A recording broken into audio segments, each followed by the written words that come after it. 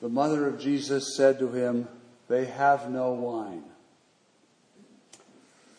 The writer of the Gospel of John assumes that we can guess why.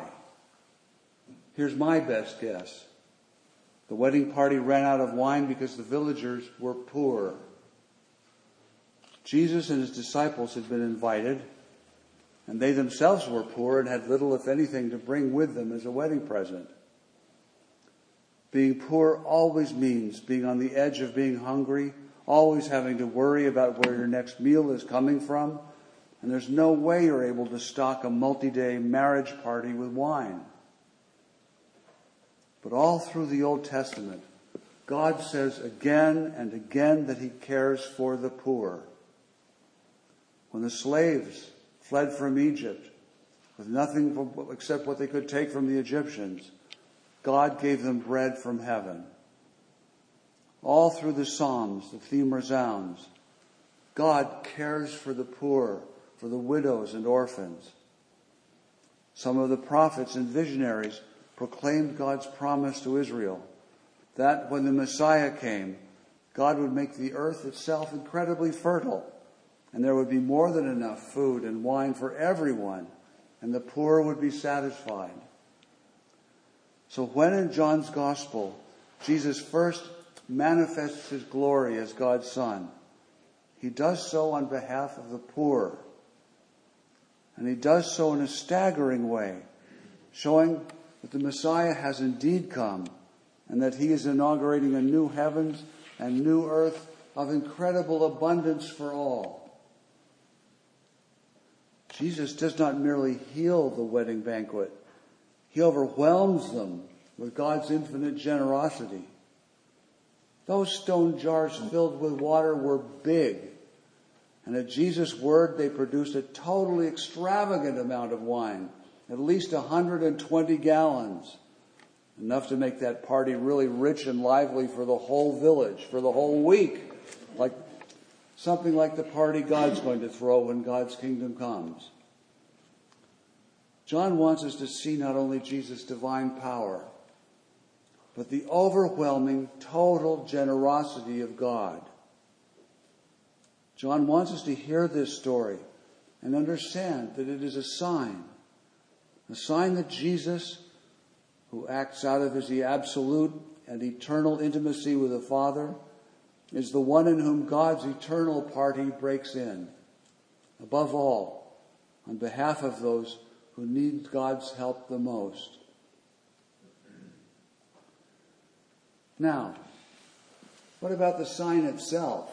Water into wine.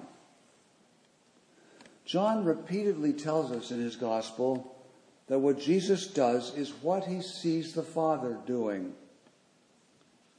So what does the Father do with water and wine? Well, God turns water into wine all the time, every year. In a slow miracle, each vintage, God takes water and feeds vines with it. The grapes take up the water and swell and ripen in the sun. Then God's other creatures, men and women, harvest the grapes, crush them and ferment them. With human skill passed down through generations and refined by scientific research these days, they turn that juice into wine. That slow, yearly wonder brings to us this very day the wine that will be Jesus' blood, soon to be brought up from the people to the priest, who will then take it and say, "Blessed are you, O God of all creation, who gives us this wine, fruit of the earth, work of human hands. It will become for us our spiritual drink." At Cana of Galilee, Jesus just does what the Father does all the time. He just does it quickly. And so he shows God's mercy and infinite generosity for poor villagers who are getting married in spite of having so little. He floods them with wonderful wine. The disciples realize what he has done, and they believe in him. They start to see him for who he is, the very Word and wisdom and Son of God, come to inaugurate God's kingdom by saving us from sin and death, and from hunger, all kinds of hunger and thirst, spiritual and physical. So then, what can we learn from this? Well, one very basic thing that we might have learned at our mother's knee. We can give thanks for all that God gives us, but especially for the food and drink that daily sustain our life. Give us this day our daily bread. For us to give thanks every time food or drink goes into our mouths is a concrete, humble discipline that will make an astonishing difference in our spiritual lives. In a big way, we do that here in this Eucharist. As you know, the word Eucharist means thanksgiving. Here we give thanks for the bread of life. God's generosity is so great, how can we not be thankful and show it? On another level, John wants us to recognize who Jesus is. Someone who is God in the flesh with us. It will take the disciples 3 years and the cross and the resurrection even to begin to understand that in Jesus we have God with us, incarnate in our humanity. You and I can spend our whole lives growing into that life-giving mystery. And Jesus' healing of this marriage feast is the first sign in the Gospel of John of that.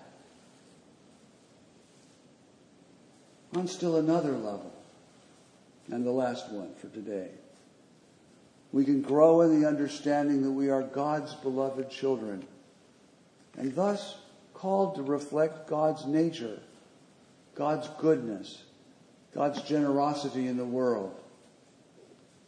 We must care about the poor as God does, and serve them as Jesus himself does. That's why a group from our parish and other congregations is going to Sacred Heart later today to sort food and clothes so that people who are having a rough time can eat and have something to wear in this weather. That's why every Tuesday a community comes to St. Luke's and prepares a meal for Los Gatos' homeless men and women.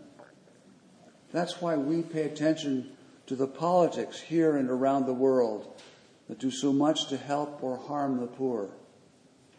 Because God in Jesus cares. Because God in Jesus is infinitely generous, and not least to us, whether we're poor or rich, who all alike need God's bread of life so deeply. Amen.